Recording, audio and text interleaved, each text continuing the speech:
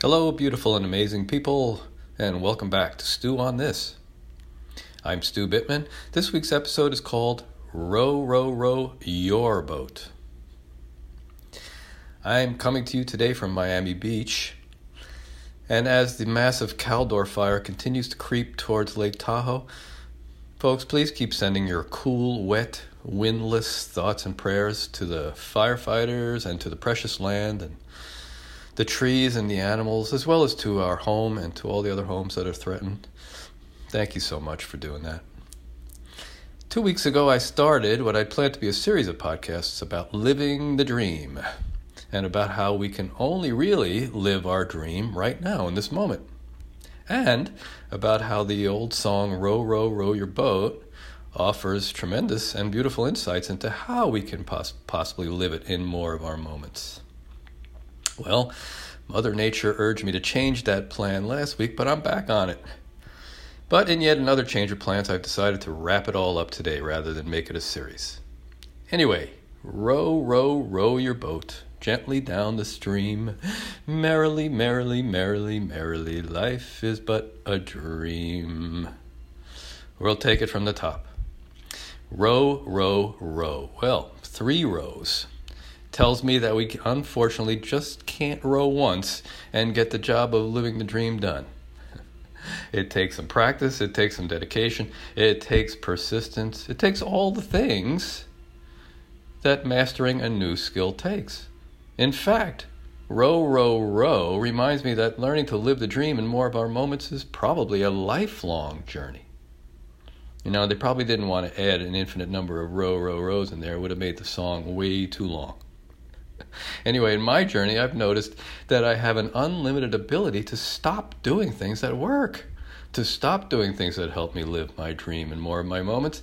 So right now, I invite you to reflect for a moment and think about something you might want to add back to your repertoire.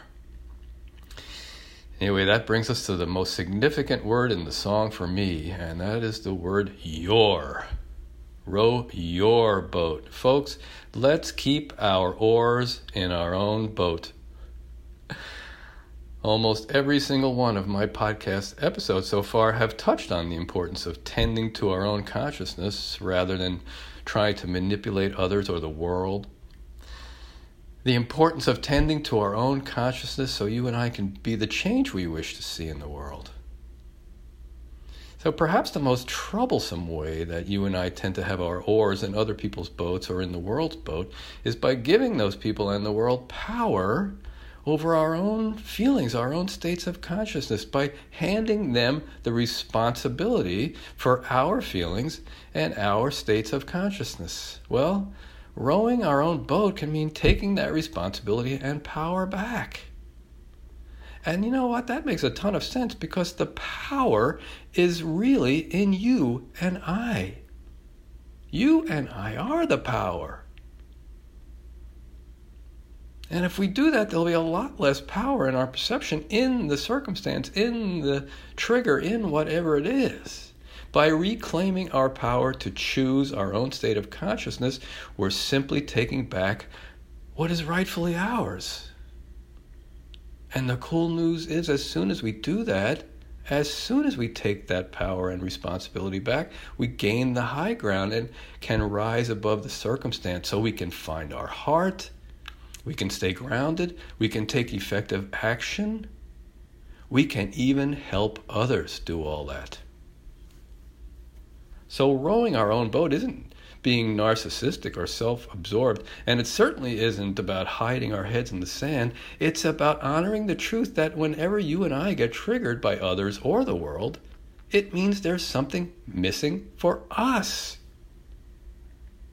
And just as the airlines tell us to put our own mask on first before helping others, by tending to ourselves first when we get triggered, we're in a much better position to help both ourselves and others and the world.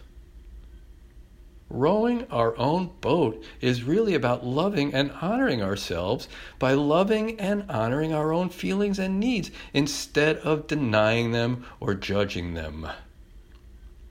It's about even loving and honoring our crazy patterns and mechanisms. The ones that probably don't serve us anymore, but certainly have in the past. They've helped us get to where we are.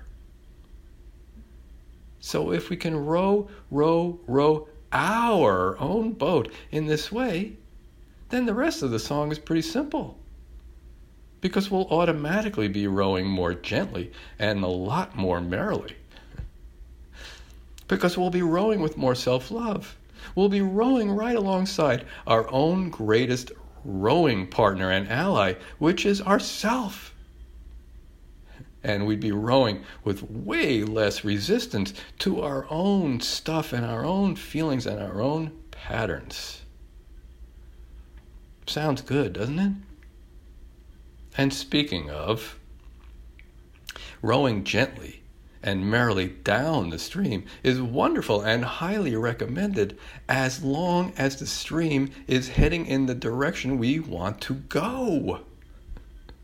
You and I have a lot of streams that head in directions we don't necessarily want to go. So part of rowing our own boat is choosing the stream. We want to choose the stream that's going in the direction we want to go. It kind of makes sense, doesn't it? Instead of choosing the same old ones that we dug out years ago before we had the tools, the awareness, the understanding, those streams that take us places we don't want to go. Folks, life is but a dream. And one of the coolest parts about the dream is that we do get to choose which streams to follow, and that we have an unlimited ability, even now, to choose only to row in the direction of our dream. Merrily, merrily, merrily, merrily, as I said 2 weeks ago, that's 4 merrilies for 3 rows. That is a pretty cool deal. Stew on that. I'll see you next week.